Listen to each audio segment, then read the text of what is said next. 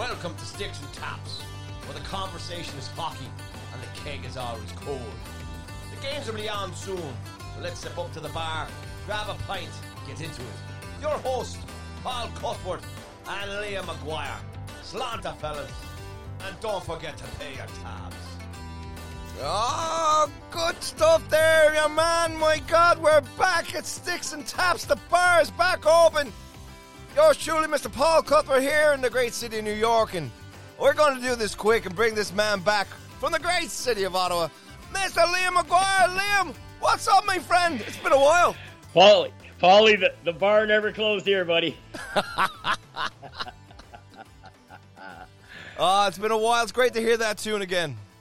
Yeah, it is. Great to hear Seamus's voice, and it's equally, even more better, actually, to hear yours, my friend. And well, it's long overdue, but sabbatical that was maybe necessary at the time, given the circumstances. But here we are, right in the midst of some great semifinal action in the NHL, and I'm sure some fantastic stuff that we'll be able to chat about in the next little bit. Oh, yeah. Geez, I mean, I forgot my intro. I forgot everything. So, to the old faithful who knows the show, we'll get that going next week as we get back into the rhythm here. But I'm just excited to plug this back in again.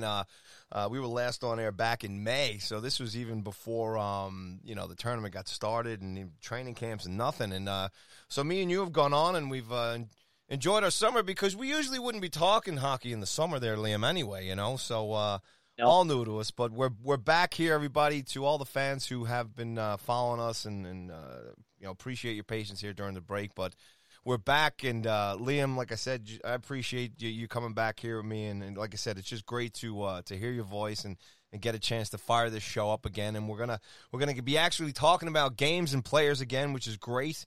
And for everybody listening too, we're gonna keep our tradition that we did during the lockdown.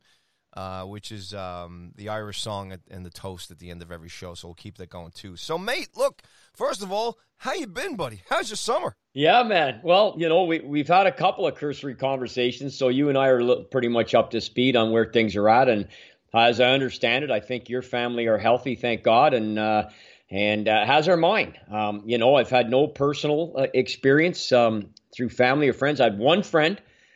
In fact, he was the only firefighter, or at least initially the first firefighter in the province of Ontario, who was stricken with COVID. And he was actually hospitalized with it for, I believe, 2 days, possibly 3. And, of course, he has since fully recovered, and he's 100% fine. I don't know of anybody else personally that's had it, but it's been definitely a massive game changer for me professionally. Otherwise, there's no doubt the nature of what I do, what I've tried to do anyway, to carve out a living for the last number of decades, largely involves talking to groups of people. So you can't gather. It's going to make it very difficult for me to be able to do what I typically am hired to do. So that's been frustrating, but life goes on. I'm in good shape mentally and physically, and hopefully sooner rather than later, there's a light at the end of the tunnel. But the family's healthy. My kids are fine. My mom is doing good, and my brothers, and so are all of my friends. So I'm very thankful for that. And here we are, we're back talking hockey, there's nothing I love to do more. Absolutely. Other than having a cold pint, maybe playing a bit of golf. But I love talking hockey, and it's great to be back with you doing it. And Canada didn't run out of alcohol, so that's good too, right? Then you would really No, I problems. took my best shot at it.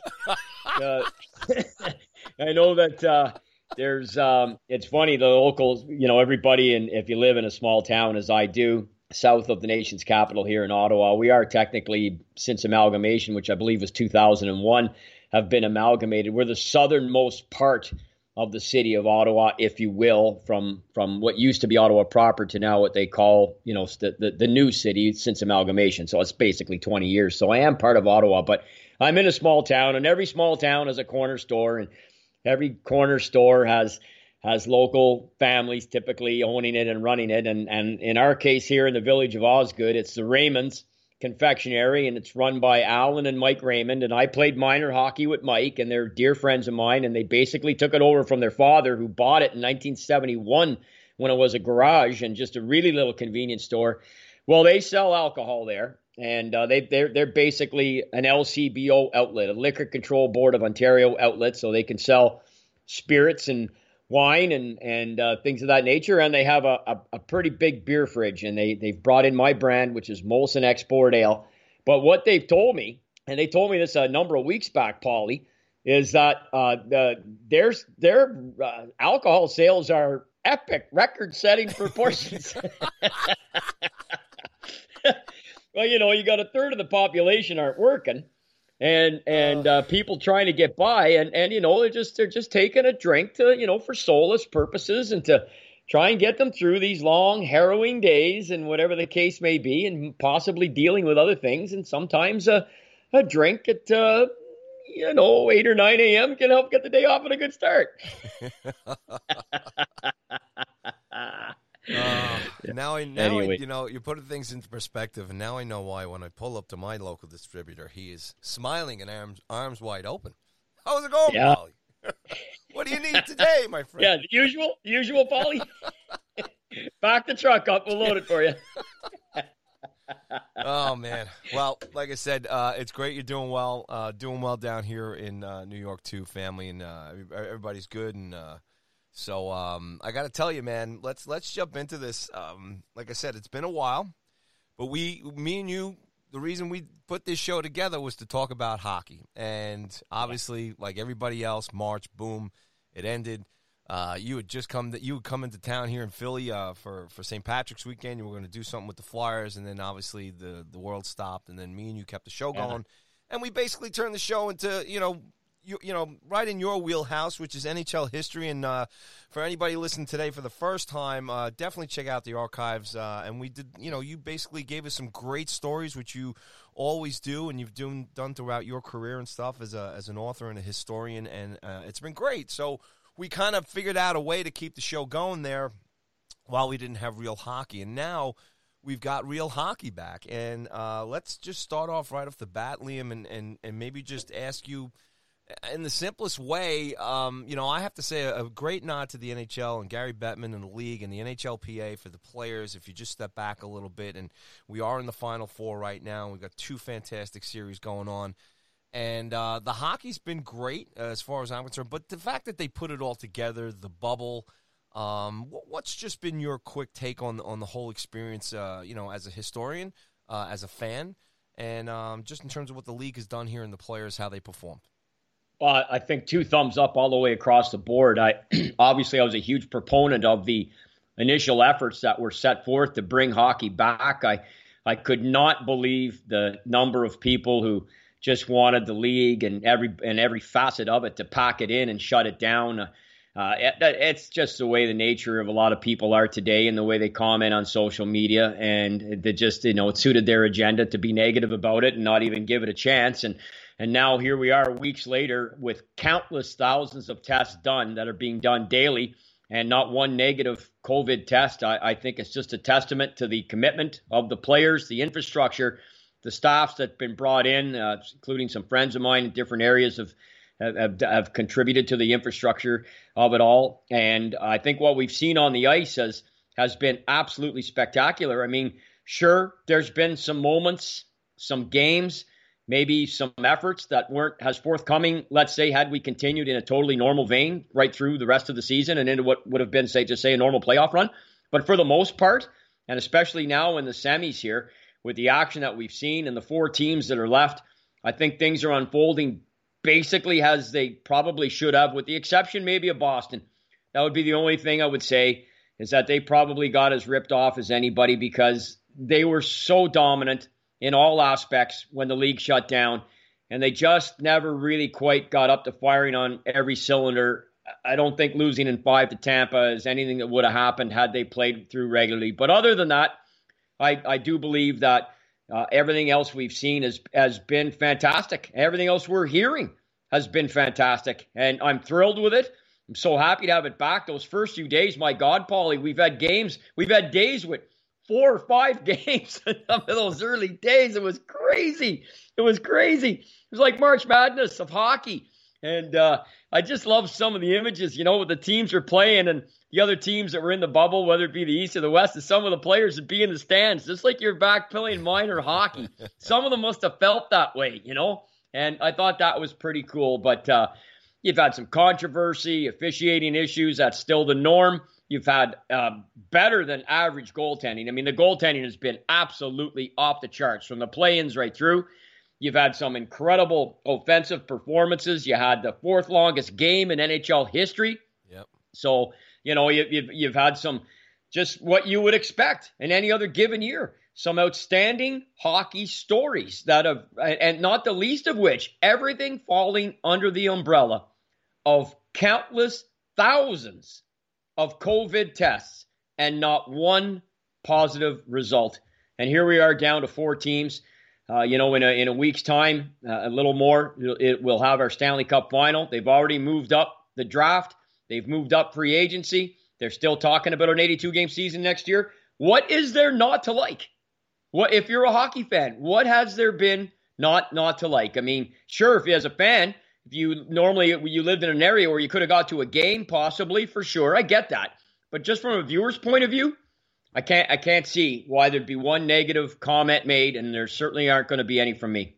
Yeah, absolutely. I mean, that is a funny thing. I mean, anybody I've seen complain about this or that or anything, it's like, are you kidding me?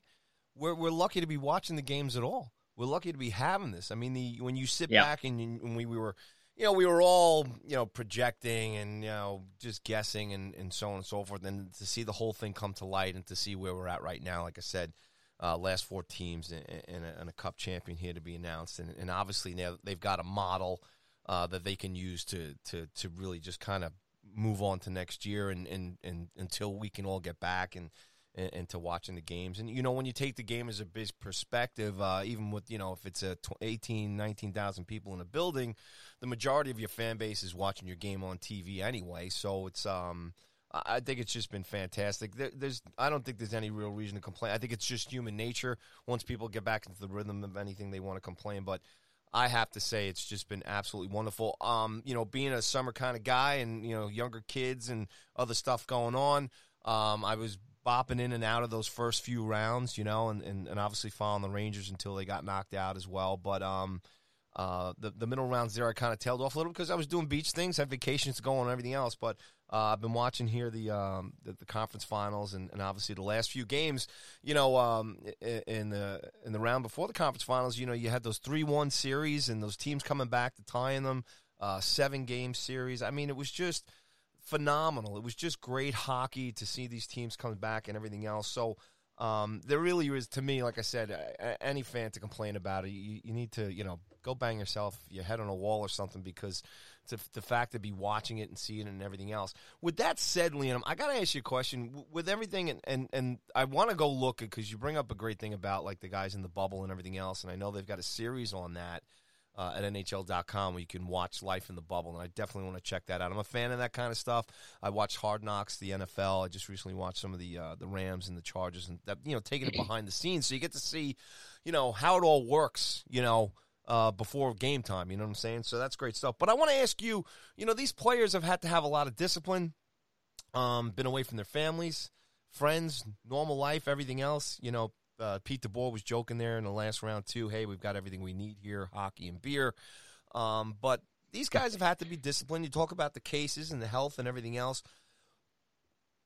Where will this Stanley Cup champion rank for you as opposed to regular normal seasons? And I know we can go back to, you a historian, like, years during the wars, world wars and Vietnam and all that stuff and all those tough times. But as far as this Stanley Cup and the way these players have had to commit to this, where does the Stanley Cup champion, the winner of this tournament, rank for you, as opposed to maybe, champions in the past? Where does this sit for you, this whole experience? Well, let's put it this way. There's no doubt this year will be remembered for what it is and what it was, what it has been, and what it's going to be when it plays itself out here in the next few weeks, depending on what happens with the world going forward. I think we're all fairly comfortable in saying that whatever degree we would consider being normal isn't probably going to be that way until there is a vaccine. So until we see what we got with that and how the hockey's going to look, right now, this is our new normal, even potentially on a go forward for 2020, 2021. I'm looking at this and saying, I think the NHL did a bang up job by getting 24 teams to participate initially with the buys that were there for the division leaders and the others playing those best of 5 play-ins. The fact that they kept the integrity of 4 best of 7s to still ultimately win, on top of whether you played in the play-in games or whether you were just in the round robin to determine seeding, I think is outstanding. And like I said earlier, if you're watching the games, and I am watching every game, you are seeing the effort, the commitment, the intensity, the fervor. Even look at last night, there was another fight. There's been fights. I mean, Shannon, Matt Martin going at it last night. Yeah. There's been lots of battles. Like I said, lots of stuff that would indicate that these guys are all into this. And if they're all in and they're making that commitment and this effort, and we're seeing the results on the ice in terms of the quality of the play, look at the way Nathan MacKinnon, Braden Point, hopefully not hurt too bad for Tampa, among so many others that have played just absolutely outstanding hockey, especially the goaltending. There are 9 goalies under an average of 2. Now, some of them were in and out quick and didn't play a lot of action, but this is abnormal stuff. And so to me, when this is all said and done, we've got a legit Stanley Cup winner, albeit one that will be talked about playing in the bubble cities and under the circumstances that there were no fans. And your only home ice advantage was you got last change. You get to put your lineup in second and you got last change on the ice. And other than that, that's it. And so it'll always be noted for that. God willing, this will be the only year that's noted for that. But that said, Paulie, to me, whoever wins this of the 4 teams left, we can talk about that in a second. But I mean, as far as I'm concerned, it's fair and square. They absolutely would have gone balls to the wall to win 4 best of 7s. And even if they just played the round robin games, you still did it with a threat of injury.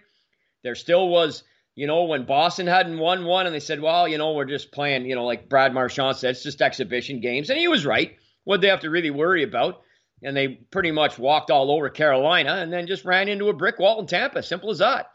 And the end of the day, yeah, I got no problem with it. I have no problem. And I do, it is largely how I've made my living, is talking about the history of this game. And whether it's later this year, next year, or 5 years from now. And if this is the only year that ends up being like this, I will talk back about 2020. We'll all, of course, remember this. It'll probably be burned in many of our memories for years to come, probably through most of the rest of our lives. And I'll just look back and say, wow, what a comeback by the Islanders against Tampa to get in the final and win. Or, my God, that Tampa-Vegas final was one of the best I've seen in X number of years. Or Dallas finally getting their due. And what a story with Rick Bowness reminiscent of Craig Berube just last year, and whatever. And the story will write itself based on the fantastic play on the ice. And I'll remember that, because that's what I've seen so far. I got no problem with it. It's an aberration because home ice is a game changer in some instances. And let's be honest, I think it hurt some teams more. And there were some players, clearly, the Pittsburgh Penguins had no interest at all in playing beyond that play-in series with Montreal. And you could even make the case that the Washington Capitals didn't either. And there were a couple of other, maybe if not players, but teams that maybe showed a little bit of a lack of really wanting to make the commitment that was necessary. And this is from you and I, Paulie. We don't know. Yeah. We don't know what life's like. I heard, I see, I read, I watch the same things. And I also think that's a human part of it as well. For some of those guys to go through the motions or feel that way. For sure. Yeah, it's a human element, and they made that, they checked out either because they already missed their families. I mean, you look at the Montreal Canadian, Thomas Tatar, didn't have a good, really didn't play well. He played his place since coming over in that trade. The Pacioretty trade has been outstanding. He's become an absolute crowd favorite, a media darling, and his play's been exemplary on the ice. But he was one of the first Canadians that was quoted as saying, yeah, I don't know, man. We just gave birth. We got a young baby. Not sure what the league's going to do, but I'm really wondering if I should go or not. And then, the few players that did back out, there was really only, if you want to call them, one regular, a D-man out of Calgary, and that was it, really. Yeah. That was really any type of loss that, in the big picture. And yeah, it's human nature for sure. And, we expect these guys to be somewhat robotic and say, hey, look, you're wearing a sweater. This is how you're getting paid. Go make the commitment and play your heart out. And a lot of them have, no question. And some haven't, and it's human nature. But, human nature doesn't, in some cases, Paulie, look, it doesn't, you made a commitment, right? You made a commitment to play. You're in a very high very small percentile of how people make a living. You're well compensated for it. And I think with that comes certain expectations where you got to step outside the box. And whether Turco Rask, I got no problem. You want to say you want to go with your family. Then what was the reason for the outburst the game before? Saying, look, there's no atmosphere. It's like exhibition games. I don't really care. And then the next day he says, well, I really just miss my family. Well, which is it? Yeah. Okay, I'll give you look, if somebody wants to go, no problem. First of all, you should have done it before, but that's fine. You made your decision now. You threw your team out high and dry, and there was no way they were winning with a lack. There's no way. And they may not have won with Rask either. Probably not. But the fact is that he screwed them. He screwed them, and that's fine. You under COVID and what's going on, I respect his decision. But where you saw some controversy, and not controversy, but a lot of comments on it on social media is why the outburst the day before talking about the games, and the atmosphere and everything. Why not talk about your family then and say, which is it, And so I found that a little bit disingenuous, but I support anybody, even if somebody wanted to leave right now. What if somebody's wife gave birth? How's this started?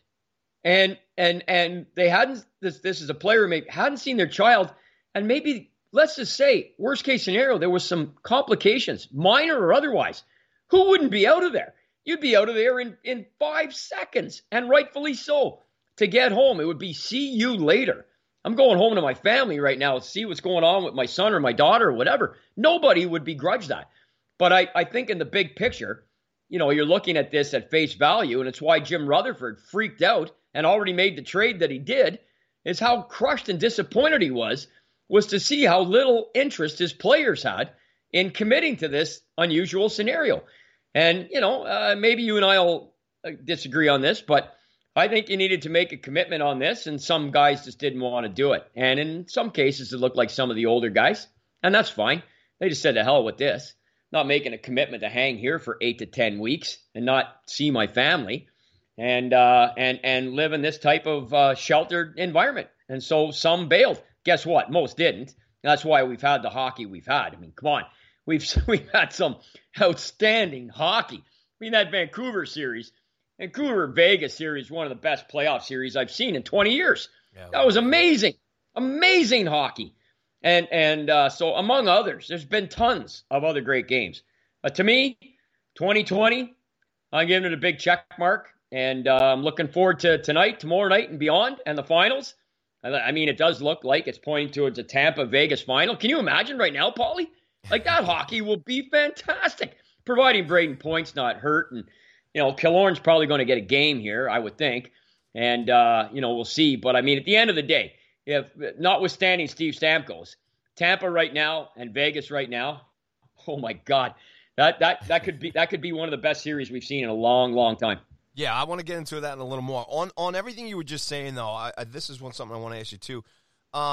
Should maybe how some of the teams got eliminated in this tournament, should that reflect on any way, on any of these teams in any way? I mean, and my question, too, about the Stanley Cup was, like, is the winner of this Stanley Cup better than the St. Louis Blues team that won it last year because of the different, constrictions or all the different things that they had to deal with to win this trophy this year. But, like teams like the Oilers and the Leafs and the disappointments and everything else, and, as far as the Blues not getting a chance to get back in, I mean, you brought up the Bruins, this is one and done and we kind of move forward and everything else. And I guess the other question I want to ask in the mix of this, too, is, who is the NHL's biggest star right now? I'm just kind of trying to pick your brain in terms of, we talk about the games, great hockey. We got the four best teams right now coming out of this. You alluded to all the commitment, and some guys are in. And as fans, we watched. As fans, we all had our own commitment. You watched every game. Some of us didn't watch every game. Some of us couldn't watch every game.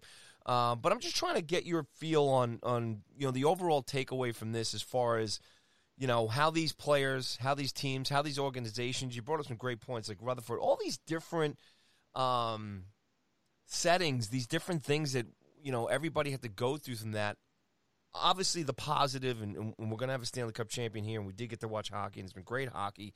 But all of these other things, should it reflect too much on any of this, or should we just put it past? So the Leafs just chalk this up. Edmonton's got all these high hopes and everything else.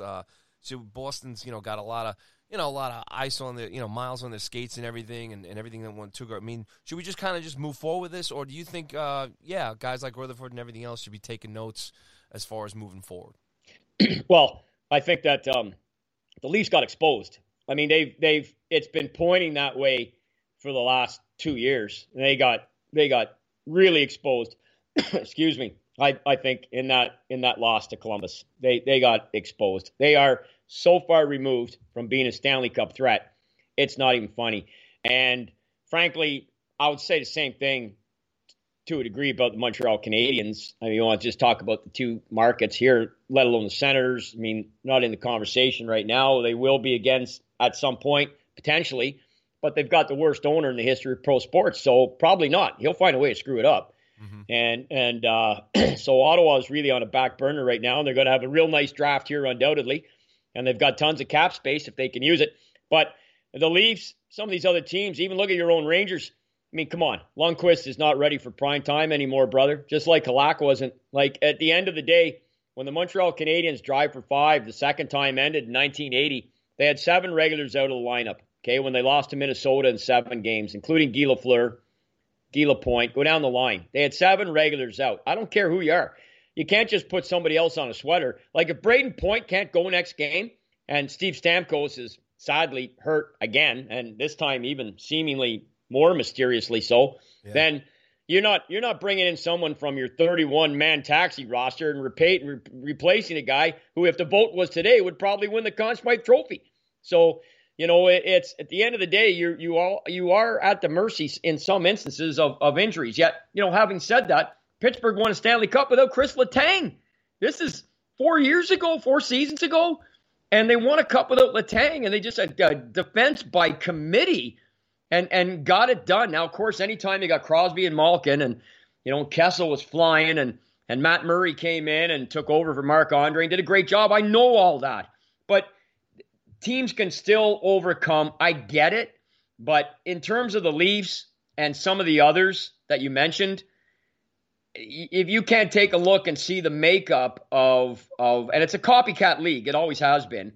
Sadly, that's why the dead puck era lasted as long as it did. The decade, 95 to 05, between those two first lockouts, was just crushing cure for insomnia to watch a lot of those games. It's so different now and so fast, such excellently paced, and we're still seeing the physicality. And a lot of teams should be able to take a page out of that and see where their shortcomings are, and a lot of them are the ones you just mentioned. To me, whoever wins this year does not take a backseat to St. Louis at all. I mean, St. Louis came off the mat. We all know that. By New Year's Eve or just before, they were last place. They changed coaches about a month before that. Berube comes in, interim coach, wins a cup, and Ryan O'Reilly plays like Gretzky, and they get it done, right? Binnington is kicking out BBs, and their defense was outstanding, and they got depth scoring, and they were tough. And look, people forget they went double overtime Game 7 against Dallas. Dallas has already won a game in overtime this year in Game 7 to advance. Like, forget about Dallas last year, a lot of people have. They're not doing it this year with smoke and mirrors. They are a damn good club. Yeah, a lot of their defense is outstanding. So, now I don't think, to me, Paulie, this there's no asterisk here for me. There's no asterisk at all. Whoever wins this has won it fair and square, even more so to a degree. I mean, that okay. was my question. Is this a tougher trophy to win than the ones in the past?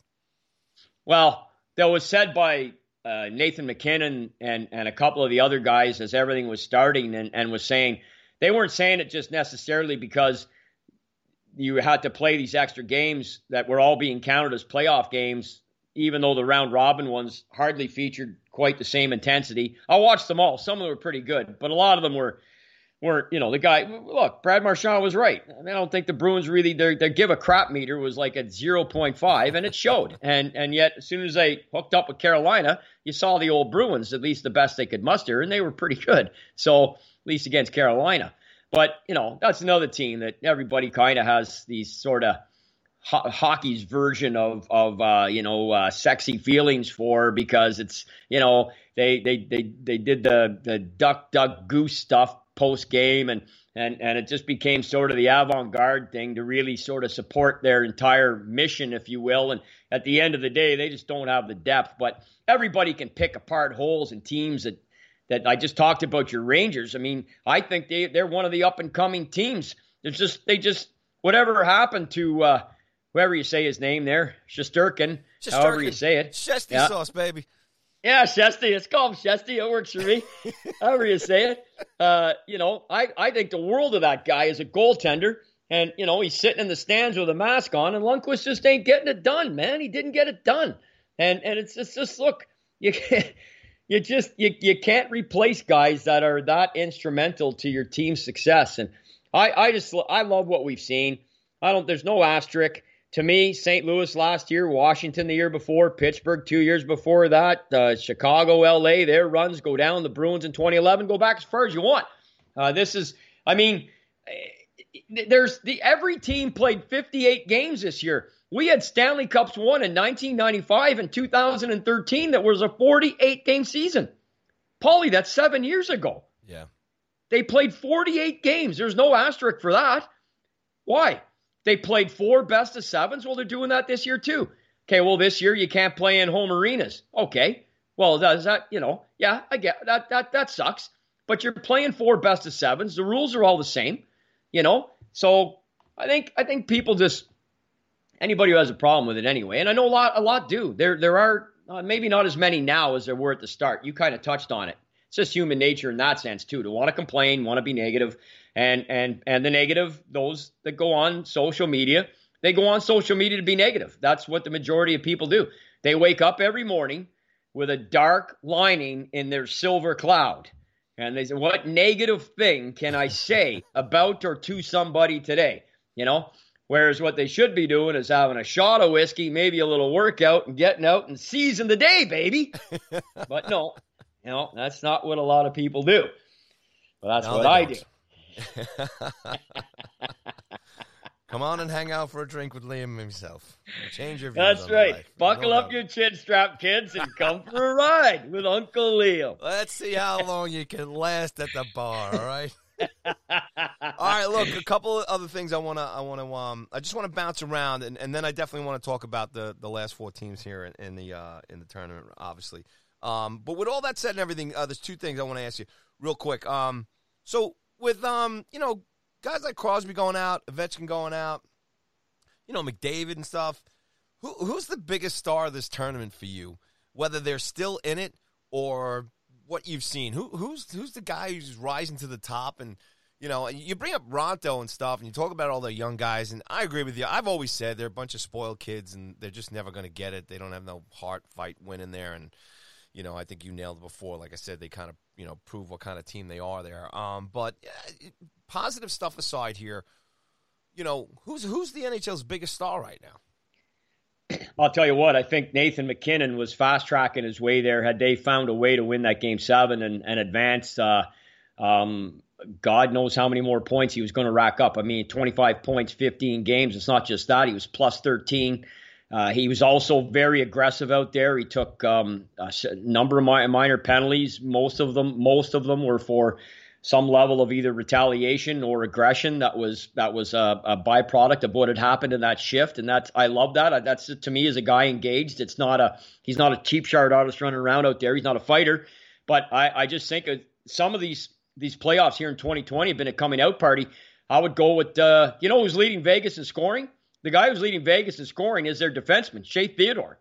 That's who's leading there in scoring. I think it's been a coming out party for a guy like him. What about Elias Peterson in Vancouver? Just unbelievable stuff. Rantanen, he's been solid for a couple of years. We know McKinnon's been great. Like the last 3 years, he's been outstanding. Yeah. Braden Point, look what he's done. I mean, this guy, and you want to talk about big goals. He's already got a couple OT goals, I mean, including that one in the game we all know. I watched every second of it, by the way. And I mean, right now, is any of this taking away from who and what Connor McDavid is?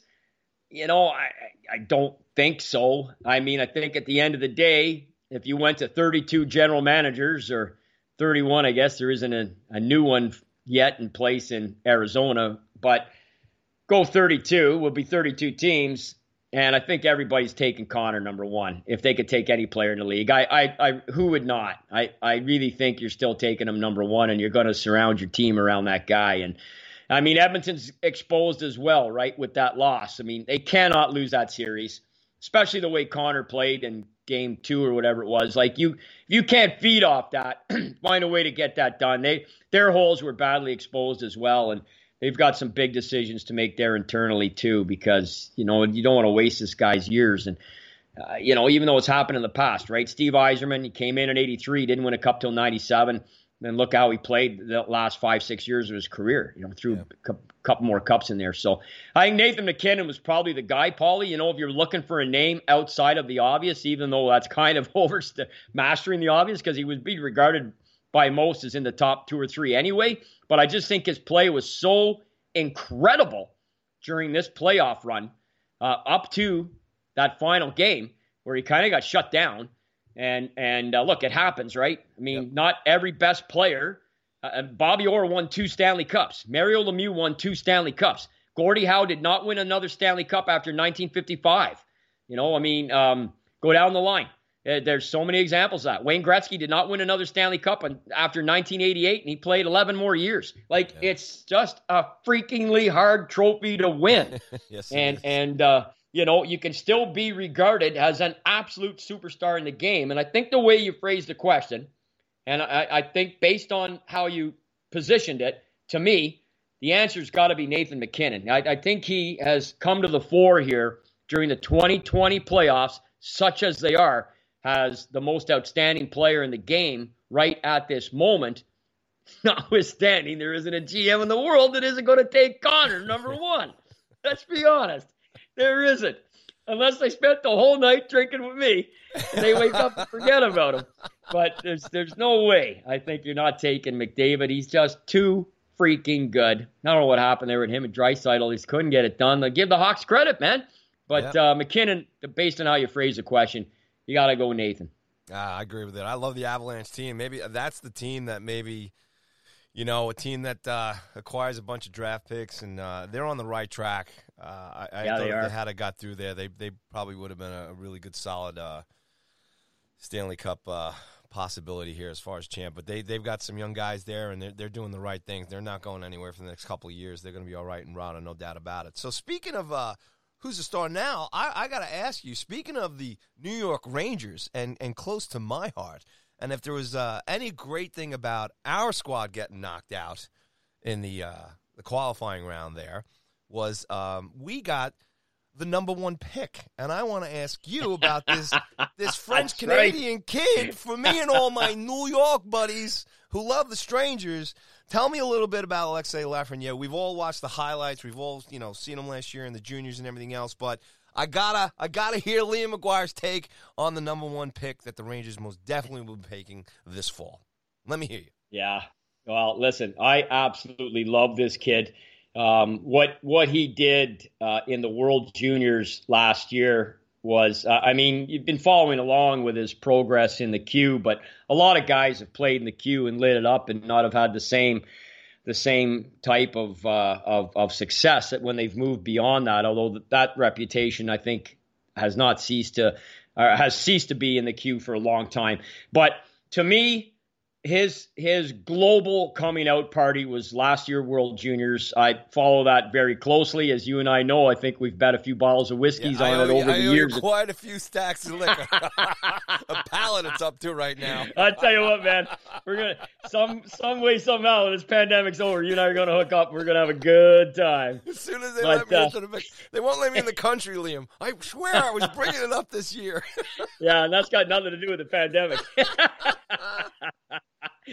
Hey, listen, the World Juniors last year, the World Juniors started as an exhibition thing in terms of North American play in 1974, became an official tournament in 77, and Canada has won it more than anybody, as you would expect. Maybe not so much in recent years that you would expect that, because it's been pretty close. The States got a couple of wins. The Finns have 2-3 wins. Canada has 2-3 wins. This is the last 10 years. The Russians got a win. Got those top four, and Sweden. Sweden's got one in there, too, in the last 10, 12 years. This last year's tournament, to me, from a Canadian perspective anyway, because they did come on to win it, was the greatest ever. It's the greatest World Junior ever. And Alexis Lafreniere, for him to come back and play after getting hurt like he did, and how he played in that last game, and with the biggest microscope globally on him, the biggest global hockey microscope that could be on any player was on him at that time. Not only that, we're in the gold medal game with 10 minutes left, and we're losing 3-1. And he lit it up. You know, Barrett Hayden did too, our captain, Team Canada's captain, but that was Lafreniere. And I bet you they fed off each other, and they both said they were going to play. And to me, look, you can look at his numbers in who knows how he would have finished the year in the queue. He had another 16, 17 games to go, I believe. He was at well over 100 points in 50 games played. And Rimouski, he's easily going to be a number one pick. You are getting an absolute gem. Now, he's a winger, not a centerman. He's a winger. And they'll be interesting. But, Paulie, this guy is already pushing 200 pounds. He's over 6 foot. He is not, if you watch any World Juniors, he is not a shrinking violet. He is physical. You know what he is? I'll tell you what he is. He's like Nathan MacKinnon. Well, McKinnon's a center, but I mean, he's like MacKinnon in that he will initiate contact to free up loose pucks, and he's just got vision. He's got vision and stick skills that are exemplary, just absolutely off the charts. You have got just an absolute gem there. And really, frankly, based on all the teams that were there and had a shot at him, where better to go than Broadway? I mean, you're in the biggest house in the biggest city, the most influential city in the world, and he's going to be on center stage there. And what he did in the World Juniors last year, and the reason I bring it up is, look, from a hockey perspective, that tournament in the last couple of weeks of December and the first week of January, there's nothing bigger. That's an annual event. You can go to the Olympics every 4 years if the NHL is participating. Otherwise, there's nothing close to the World Junior. Yeah. And on the biggest stage, he was the biggest star. He had 10 points in 5 games. He was a plus player. He's already a beast physically, and his stick skills are off the charts. You guys have got an absolutely A1 blue chipper. And with Panarin there and Zibanejad and some of the other talent, that Ranger team, to fix a few holes on D there, you're going to get Shersty in there full time in the pipes. I don't know what they're going to do with King Henry. Got to do something, buy him out or something, see you later, and give him the golden handshake. The guy has been absolutely all of that and then some, and the bag of chips, and bought the T-shirt for the Rangers in his time there. Everybody knows that. Got you to a Stanley Cup final, did the whole 9 yards, but look at the end of the day, it's not his team anymore. And if you can't look at the playoffs this year and see that, I think any Ranger fan is saying that is just really just not looking at it the right way. And they're getting a blue chipper in Lafreniere, man. You should be so super pumped about that. Oh, we are, man. There's no doubt about it. And if we got to teach some other guys to play center, I don't care. I mean, whatever it takes. But no, I mean, listening to everything you say, I mean, watching some of the highlights and stuff, and yeah, the vision, the skill playing, the skill making, the physical presence. Just all of that, and it's just we still can't believe it down here, most of us, that not only did we get the pick, but the fact that he's the kid, and there's no doubt about that. I'm sure JD and Gorton are gonna ride up there on tricycles and whatever it is, just get him in and get him locked up and get him out here. It'll be exciting. Hey, look, the Rangers are in a out of the tournament and everything else, the fact that they got knocked out, the Rangers weren't going to win the Stanley Cup this year. They're not going to win the Stanley Cup next year, and maybe next 2 or 3 years. That's fine. They're building something here, and this was really just a huge cherry on top. And obviously things with Hank and Hank and Stahl have these long contracts. Next year will be the last year of them, so they'll have to decide whether or not they're just going to, as far as I'm concerned, they could just leave them on the team and then just wait one more year and then release them, and then they get all that money. But unless, depends on what Hank wants to do. But that's not even an issue for us anymore. As far as an organization and a team, I mean, like I said, getting Lafreniere is just going to be unbelievable just to have him on here. And I think he's just, like I said, when you see a player like that, Liam, and to hear you talk about him that way, that's the kind of, that just means so much more as far as, he's a guy who's going to stand around the net. He's going to, he's going to put in 30, 40 goals for you. He seems like the kind of kid that's going to do a lot more for you. Last question on Alexa here, too, is the Rangers brought in Jacques Martin, assistant coach. You think that was particularly to maybe possibly work with him because he's French-Canadian and everything else? You know what? When I heard the news about Jacques going there, again, as I said, Jim Rutherford exploded, right? You can't fire 20 players, so you make a trade, you gas all the assistants. I see Recky's been picked up by New Jersey. I hadn't thought of that, Paulie, but I'm trying to just think very quickly. Are there any other French-Canadians on that Ranger team? I don't know that there are. Is Julien Gauthier, maybe Brendan Lemieux. Yeah. Maybe Gauthier. But I don't know. What their level of because Lafreniere's English is still a work in progress. Like, he can certainly speak it. He's fine. Yeah, he's fluently bilingual for sure. But I mean, his native tongue is French. There's no question. Jacques would be able to converse with him. Certainly, that could be. There might be a little something to that. I mean, at the end of the day. Just like it was with Crosby going to Pittsburgh with all the, at 18 and Ovi, these guys coming in. And, they all think that they're 18 going on 30 and they've got the world figured out. But, if anything you could learn from how Pittsburgh handled Crosby with living at Mario's home. And, if there's any city you want to make sure that things are going to be run on the straight and narrow, it's having a kid like that coming into New York. Holy cow. That could, you want to be careful there, but I'm sure they will be. This kid is a consummate professional. He's shown that he's been on the radar here for 4 years, right? So, he's been in the queue for 3, I believe. This was his second Team Canada in the World Juniors anyway. He was really a non-factor 2 years ago. This was his team, and he missed 2 games with the injury. So to come back and play, and then play like he did, and his goals were all spectacular too. His release is just electrifying. His skating, his stick handling, his vision. He's aggressive. He's tough. He's got good size. He's the whole package. Really, really is. So, I don't know. Yeah, Jacques coming in, hadn't thought of that. But that could just be a nice byproduct of having who I think is probably one of the best assistant coaches in NHL history. I think that's the role that's best suited for him. And I know he always wants to be a head coach, and he's head coach, and he's been successful, and he's gone to... he had such a run here in Ottawa. I think JD's got him in here to keep Quinn on his toes, buddy. He had Lindy in here last year. I think Martin coming in too is also is going to be a good thing too as well for Coach Q. The whole spectacular, I wouldn't hire Jacques Martin as a head coach ever. I think he's one of the best X's and O's guys as to what I just said in NHL history. Why did Wayne Gretzky want him on his staff? Because Jacques is that highly regarded and respected in terms of what he can do to set up structures, especially defensively. But when you put him as a head coach, and I'm sorry, look if you exchange Jacques Martin and Pat Quinn behind the benches in those series against the Leafs, A, Ottawa wins at least 2 of those, if not 3, and B, Ottawa probably wins a Stanley Cup. Wow. They probably win a cup at some point in around 2000 to 03, somewhere in there, if they have a different coach than Jacques Martin. And Jacques' a friend. We've sparred before, verbally.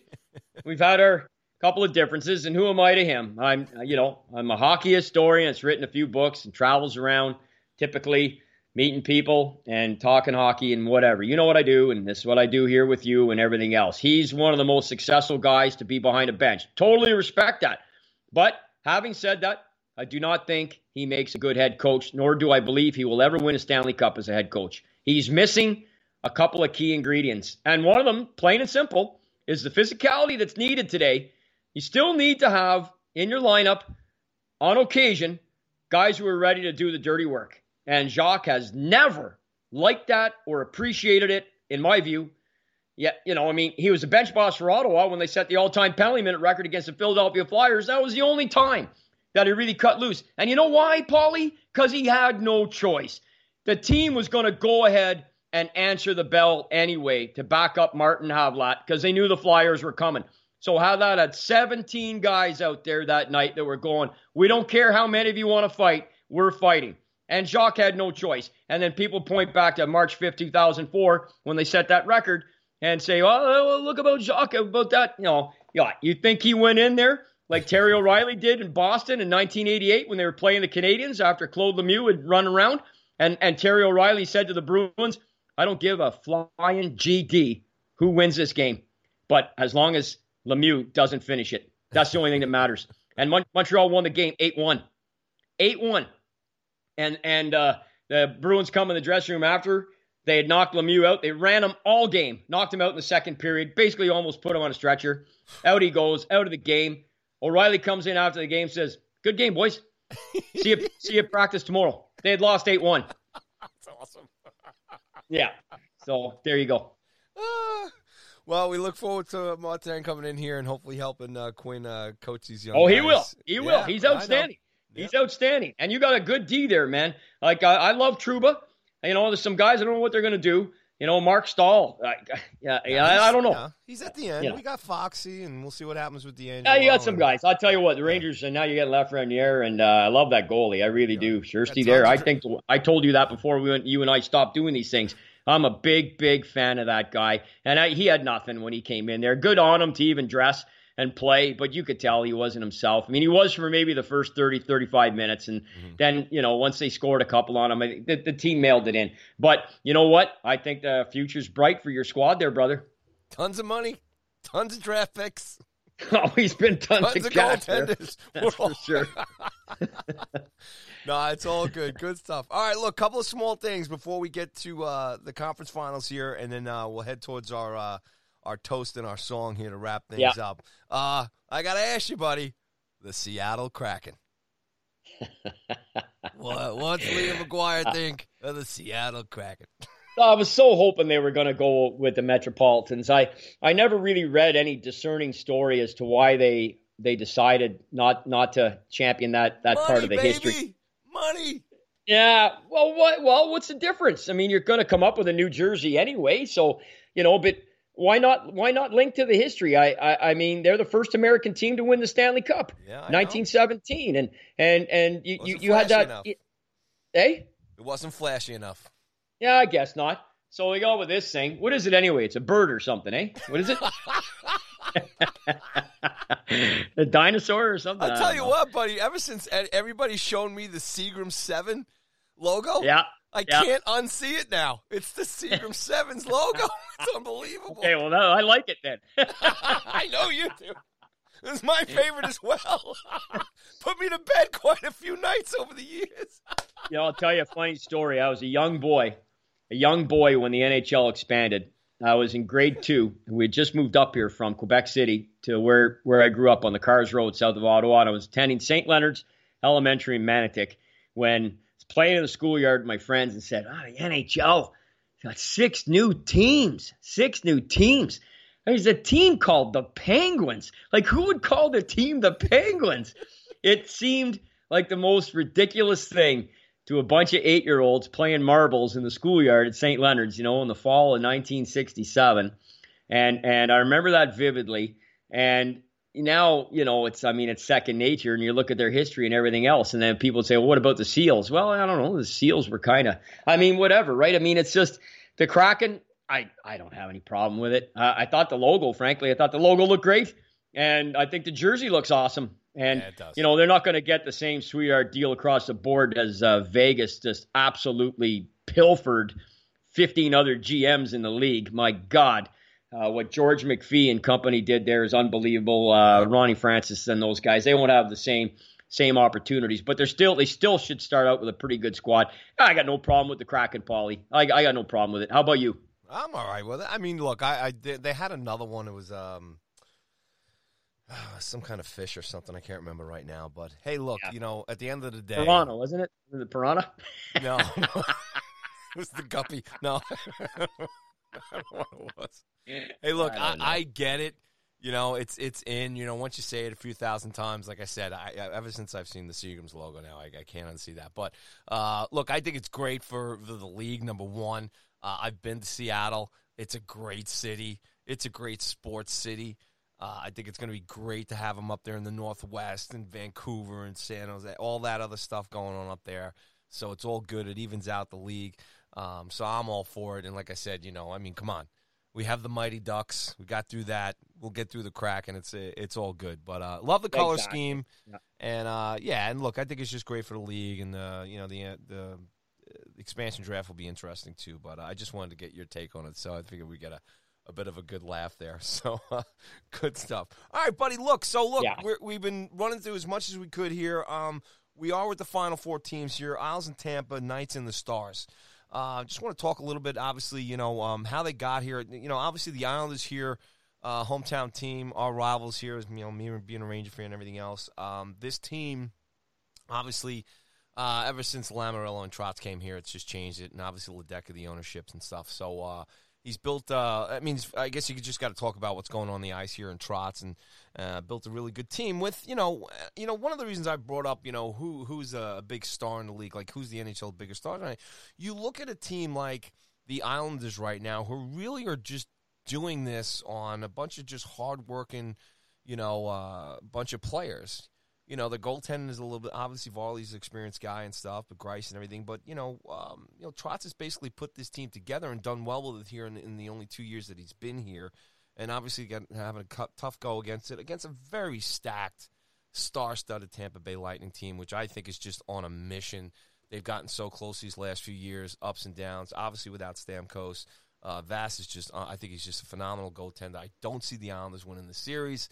But, as far as the Islanders as an organization, it's great for them to be here. They played great. And then, like I said, Tampa should have been here, probably won this thing already, but it's another challenge for them. Obviously, getting past last year in Columbus and everything else. Over to the Knights, man. What a franchise, like you just said. A lot of people don't realize, what you brought up there as far as the draft, the talent that they have, and here they are back. An expansion team, basically, a couple years ago, and another chance at winning another Stanley Cup, obviously with another experienced coach, Pete DeBoer. And then, the Stars here, too, man, had just an unbelievable run, and I think maybe a lot of people, maybe if you're out of market and stuff like that, you don't really pay too much attention to what's going on. But, the Stars really have a star-studded lineup, too, very stacked with talent, as well. So maybe outside the Islanders, maybe the other three teams should be here, but just want to get your take on the Final Four and how do you think things might shape up here next week? Yeah, well, I touched on it earlier. I think we're heading to a Tampa-Vegas showdown, but, I think we're going to see a hell of a game tonight. Dallas and Vegas have exchanged shutouts here in the first two games. You had, I think, a Vegas team that didn't show their best in game one. I think you had a Dallas team didn't show their best in game two. Some of that done by the opposition playing maybe some of their better hockey to date and leading to those two respective victories. So I think we're for a phenomenal game three tonight.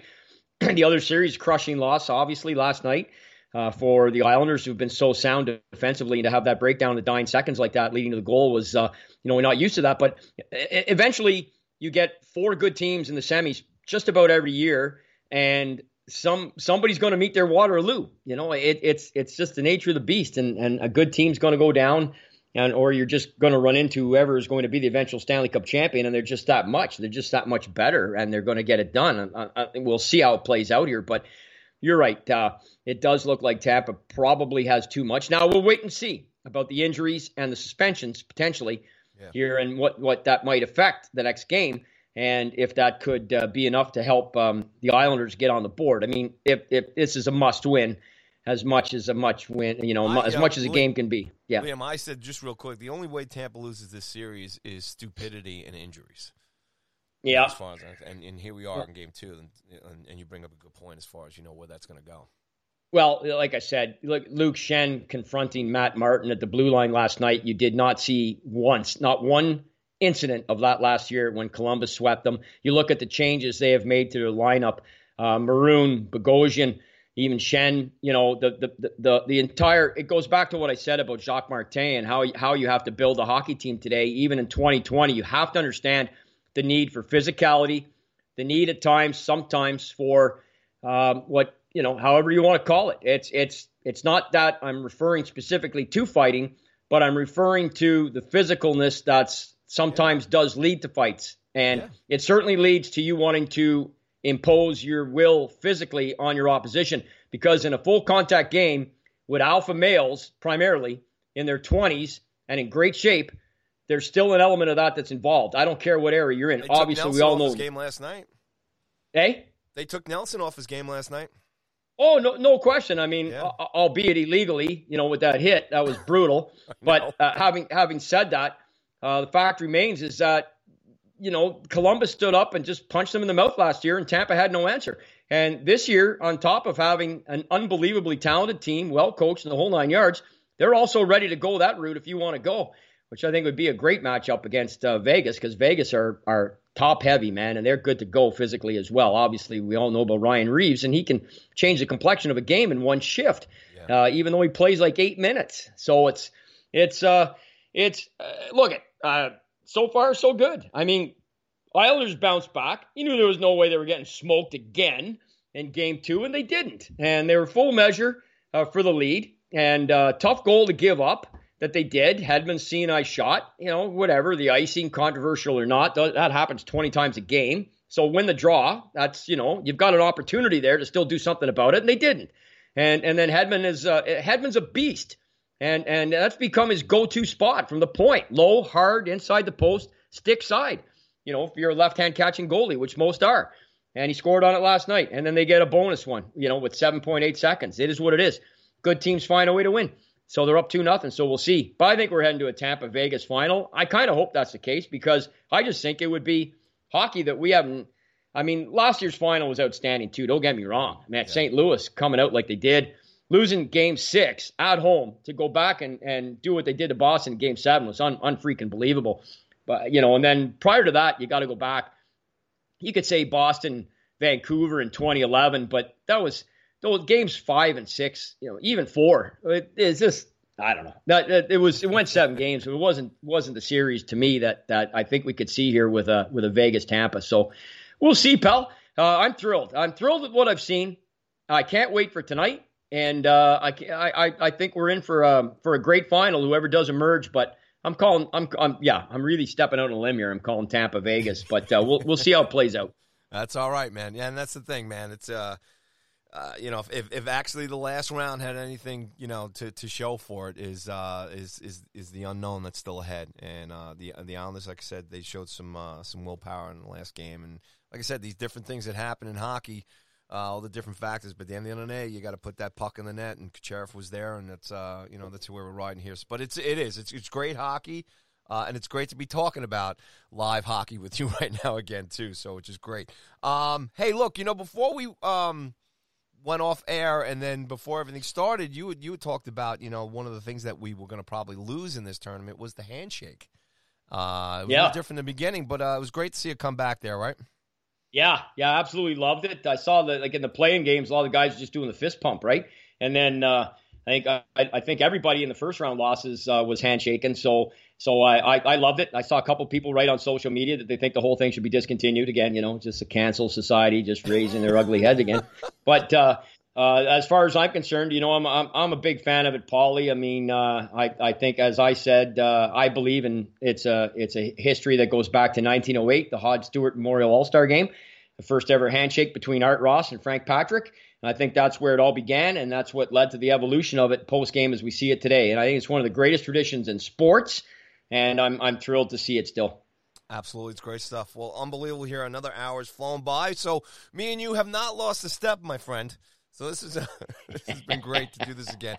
So look, let's head into our we'll do the toast here, and then we'll stick with what we did during the lockdown, which was the a little nod to the Irish music. Yeah. So Liam, if you don't mind, I'll just start off my toast here, and then I'd actually maybe just ask you for a couple of words on this too. There's two things I just want to do here, and the first one I'll ask you to give a few words on. Obviously, 9/11 is tomorrow. Obviously in Washington, New York, here in America. So I'm thinking of everybody we lost, and thinking of everybody, another anniversary of this, and through everything that's going on. So that'll be my first toast in terms of never forgetting 9/11 here, especially here in New York. So that's a big moment for us here tomorrow. And I want to just maybe ask you for just a couple of quick notes. I know you did a video we lost Dale Howardchuk this past August to stomach cancer, and me and you, obviously you're you're about a block older than me there, Liam. I don't say you're an old man compared to me, but we're guys who grew up through the 70s and the 80s and the 90s, obviously, in terms of the our hockey history and everything else. And Dale was just a guy that I always loved, and Winnipeg and Buffalo and all that other stuff. And he was just one of those guys that he was just always a great guy, stand-up guy. So it was sad to see him go, to lose him.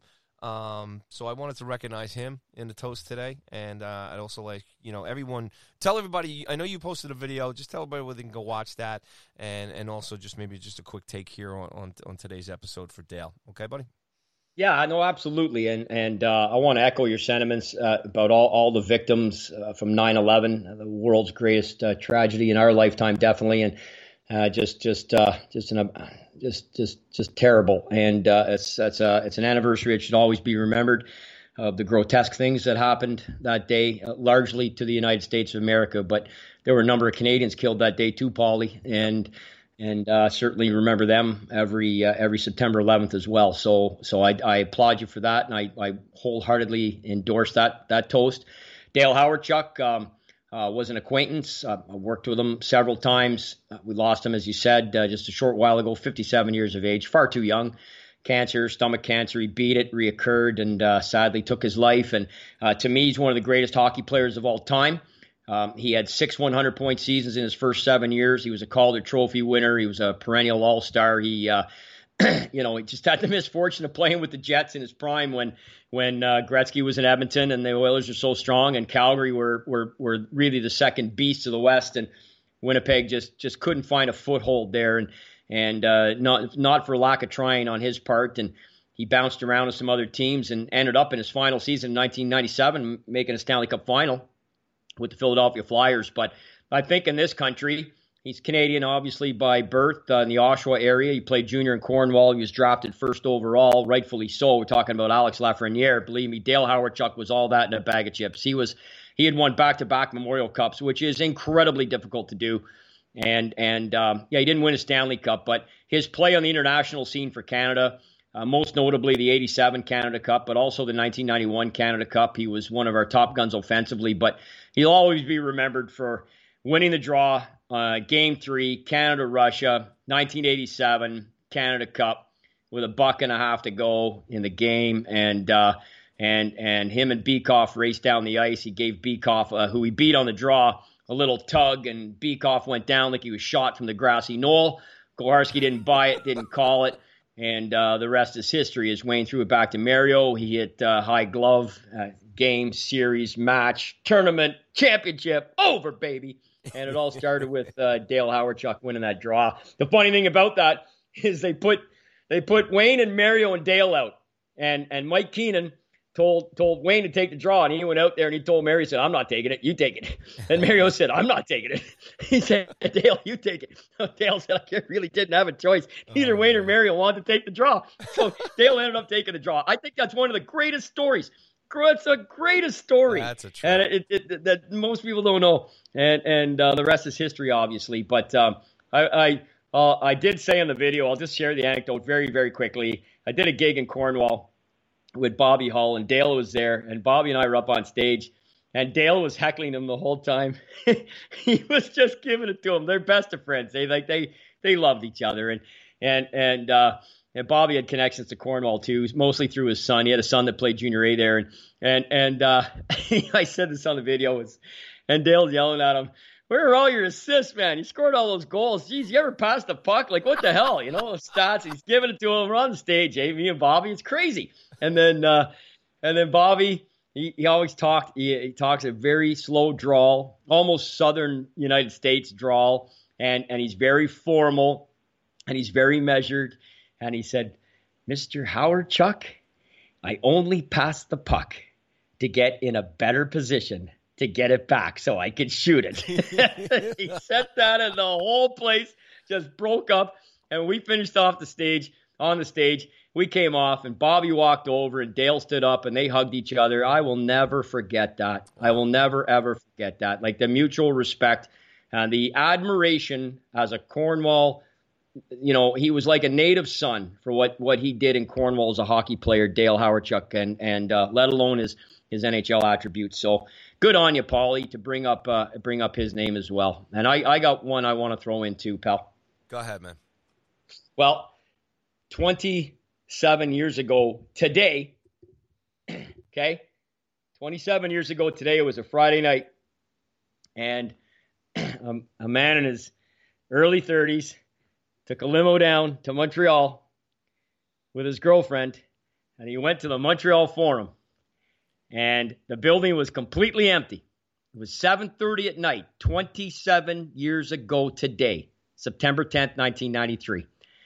And that man took his girlfriend out to center ice, and it was the only man and the only couple in the history of the Montreal Forum, which was open for hockey for 71 years, 3 months, and 17 days. And they were the only couple to ever get engaged at center ice of that fabled, the most winning building in the history of sports. And a year later to the day, 26 years ago today, that couple got married. They're no longer married, but they're still great friends. And they raised 2 fantastic children. And they would be my children, Rory and Shannon McGuire. And I'm talking about my ex-wife, Liz, who I proposed to 27 years ago today and married 26 years ago today. And she's been texting me while we've been doing the show because she wants me to take her dog this weekend because she's going to Mont Tremblant to party with the girls. And I said, "Liz, happy anniversary. No problem at all. Be glad to take them." And so there you go. So I'm going to toast my ex-wife and on the anniversary, and Dale Hawerchuk and all of the victims that lost their lives tragically in that 9/11 massacre. And that's how I'm going to go out. Good stuff. Cheers. Cheers, buddy. Good stuff. Unbelievable. And you have pictures of that, right? On the ice, right? You and Liz? Yeah. No, they did a story on us in Montreal in the magazine. They did a story on us. So they've got it where I got a copy of the picture. They have Liz and I sitting on the Montreal Canadian bench. And then in the inset, it's me on one knee. Now, I remember it very well, too. It was 7:35 p.m. I said, "Liz, I got a trivia question for you, okay?" And the answer is yes. And it was pretty funny. And, So and look- anyways, yeah. So, buddy, you gotta tell us real quick. How did you arrange that? How did you work? You just went off about it's the most storied building, blah blah blah. Nobody else has ever done it. So how did Well, you I get didn't it tell done? her. I didn't tell her. There's no way I could have told her. But I mean, how did you make it? How did you? So you had to get approval from somebody. Yeah, I did. I had the idea. Liz and I kind of whirlwind romance. I met her April 3rd, and this was the same year. I met her April 3rd, 93, and 6 months later we were engaged. So things kind of happened very quickly between us, and I was just very certain that I'd met the right girl, and I was going to get married. And, I was trying to think of doing something different, sort of in Liam McGuire fashion. And the Montreal Forum, I was there 344 times. 78 of those were playoff games over 21 years. May 1st, 75 to the final night, Monday night, March 11, 96. And that building is like my second home. And to me, it had to be there. And I just felt that in hindsight, even though she may not like it initially, I thought in hindsight, Liz would come around to it. It would be okay. So I contacted Dick Irvin. Okay. And Dick said, Well, the Montreal Canadiens just hired a new PR guy. His name's Donald Beauchamp, and he's not on the job yet, even Liam, but he starts he starts soon, and late that summer, and you can try and connect with him. And one of the trainers on the Habs was a man named John Shipman, and we had a mutual friend, and I talked to him, and he was ready to take care of everything inside the building once he got the green light. Dick Irvin said he would put in a word for me. And that got me in the door with Donald Beauchamp, and then I went and met him. And I've seen him. He's now retired from that position with the Habs. And every time I see him still, because he has season's tickets, and he goes, and when I go to the alumni lounge, and I see him in there, and he says, and we just laugh about it. He says, Liam, I was a week on the job when you asked me. I was so shocked. He said, I probably should never have allowed it, but it seemed, everyone knew who you were, and there was no security issues or nothing. It wasn't during a game, but the fact that we had all the lights on for you in the building, I still can't get over. They had every light on, every single light on, as if you were going into a game. Wow. We pulled right up front where the hockey sticks, the escalators cross, that famous opening scene on Hockey Night in Canada that people watched for decades. That's where Liz and I walked in. And we walked right out to center ice with not one other single person in the building and every single light on. I mean, it's crazy when you think about it. That's 27 years ago today. Wow. Yeah, unbelievable. So that's how it happened. Almost as long as the last championship in that building. Oh! I know. We sent the forum out in a good way. It lasted 3 more years, and unfortunately, it looks like the ghosts and didn't make the trip down René Lévesque Boulevard. They got stuck at the old Dublin there, corner University. They didn't make the right-hand turn down to the what was then the Molson Center and now the Bell Center, and they haven't won a thing since. Maybe I jinxed them. I don't know. Maybe Liz and I need to go back and renew our vows at the Bell Center. Well, maybe you might want to think about that, buddy. There's a few Hab fans that might drive you down to themselves. Good stuff. Well, there you go. That's my toast. All right. Well, look, everybody, thanks so much for tuning in, downloading, streaming, and for all the fans who've been hanging in there for us and waiting for us. It's been great to get back up, and me and Liam are going to do this. We're going to go forward. We'll be back here next Thursday. We'll do this again, and what we're going to continue to do, like I said, is we're going to do our little nod to Irish music. Something myself and Liam have been raised on songs and stories, and I had posted that today in the promo, and I did not know, Liam, that you were going to, pick the song today that we're going to do right now, but tell everybody about it, let you set it up, and then we'll let the music play out. So once again, everybody, thanks so much for listening. Yeah, thank you, everybody, for rejoining us, those that have, and hopefully we'll continue going as Paulie and I continue to roll out Sticks and Taps. Hopefully you can tell how much we love doing it, and I love the guy, and I think we've got a great relationship. Hopefully that comes through, and I just think it's unique what we do with the Irish music, and I hope you hang around for it as well. We did run pretty much half of the library of the Clancy Brothers, so. We were just stepping away from that, as you know, Paulie, when we kind of stopped Sticks and Taps here a few months back.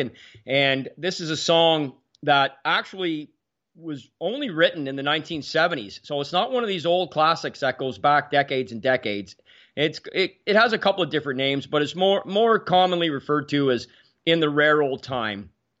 Dublin City in the rare old time, however you want to. And the group, I feel that personified it and made the most hay with it was the Dubliners themselves, appropriately named. And they were led by a man named Ronnie Drew. He passed away more than 10 years ago now, I believe. And but he was born just a few years after my dad. My dad was born in Dublin in 1929. Ronnie Drew was born in Dublin in 1934. So they shared a lot of the same, what Dublin was in those rare old times. And my dad used to tell us about it. And when we first went to Dublin, it was 1968. And I have memories of being a young boy and seeing some of the city of what it was like then. And it's changed so much. I've been back many times. But I just thought this song to kick off, you and I coming back. And we reminisce a lot. I talk a lot about the history. I turn the clock back a lot. Like Dick Irvin said, and I just mentioned his name. And I converse with him all the time. He's like an uncle to me. I love that guy too. And he said, Liam, my late wife used to say, my God, Dick, you live in the past a lot. And he said, you know what, though? The past was very good to me. The past was very, very good to me. So I like living there and I like talking about it. And that's the same for me. My past was good to me. And my dad's past in Dublin was good to him. And it was good to Ronnie Drew. And they sing it.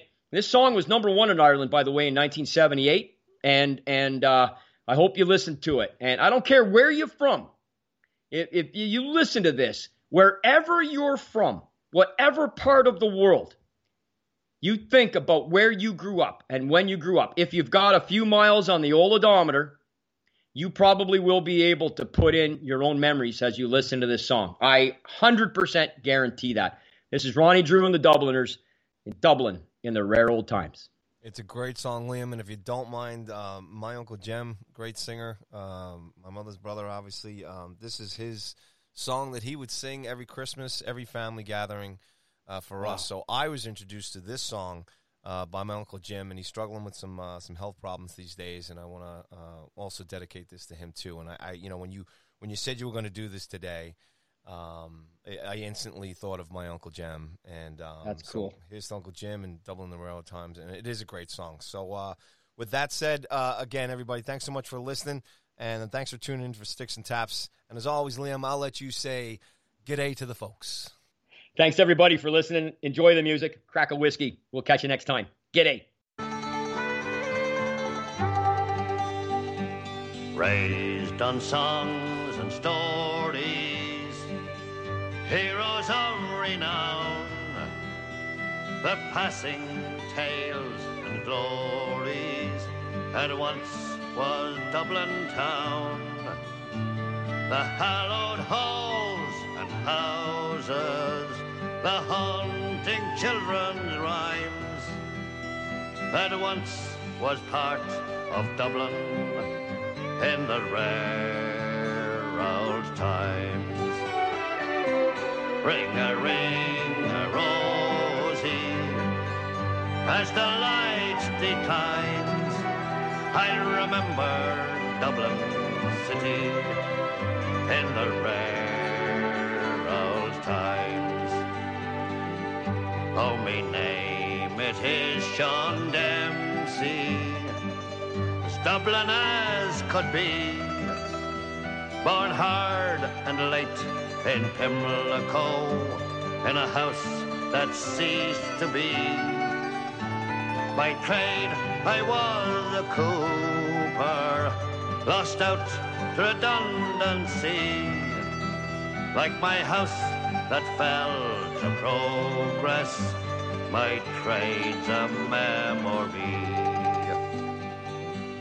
And I courted Peggy Dignan, as pretty as you please, a rogue and a child of Mary, from the rebel liberties. I lost her to a student chap, with skin as black as coal, when he took her off to Birmingham, she took away my soul. Ring a rosy, as the light declines, I remember Dublin city in the rare old times. Oh, the years have made me bitter, the gargle dims me brain, 'cause Dublin keeps on changing and nothing seems the same. The pillar and the Met have gone, the Royal long since pulled down, as the grey unyielding concrete makes a city of my town. Ring a rosy, as the light declines, I remember Dublin city in the rare old times. fare thee well, sweet Anna Liffey. I can no longer stay and watch the new glass cages that spring up along the quay. My mind's too full of memories, too old to hear new chimes. I'm a part of what was Dublin in the rare old times. Ring-a-ring-a-rosy, as the light declines, I'll remember Dublin city in the rare old times. Ring-a-ring-a-rosy, as the light declines, I'll remember Dublin city in the rare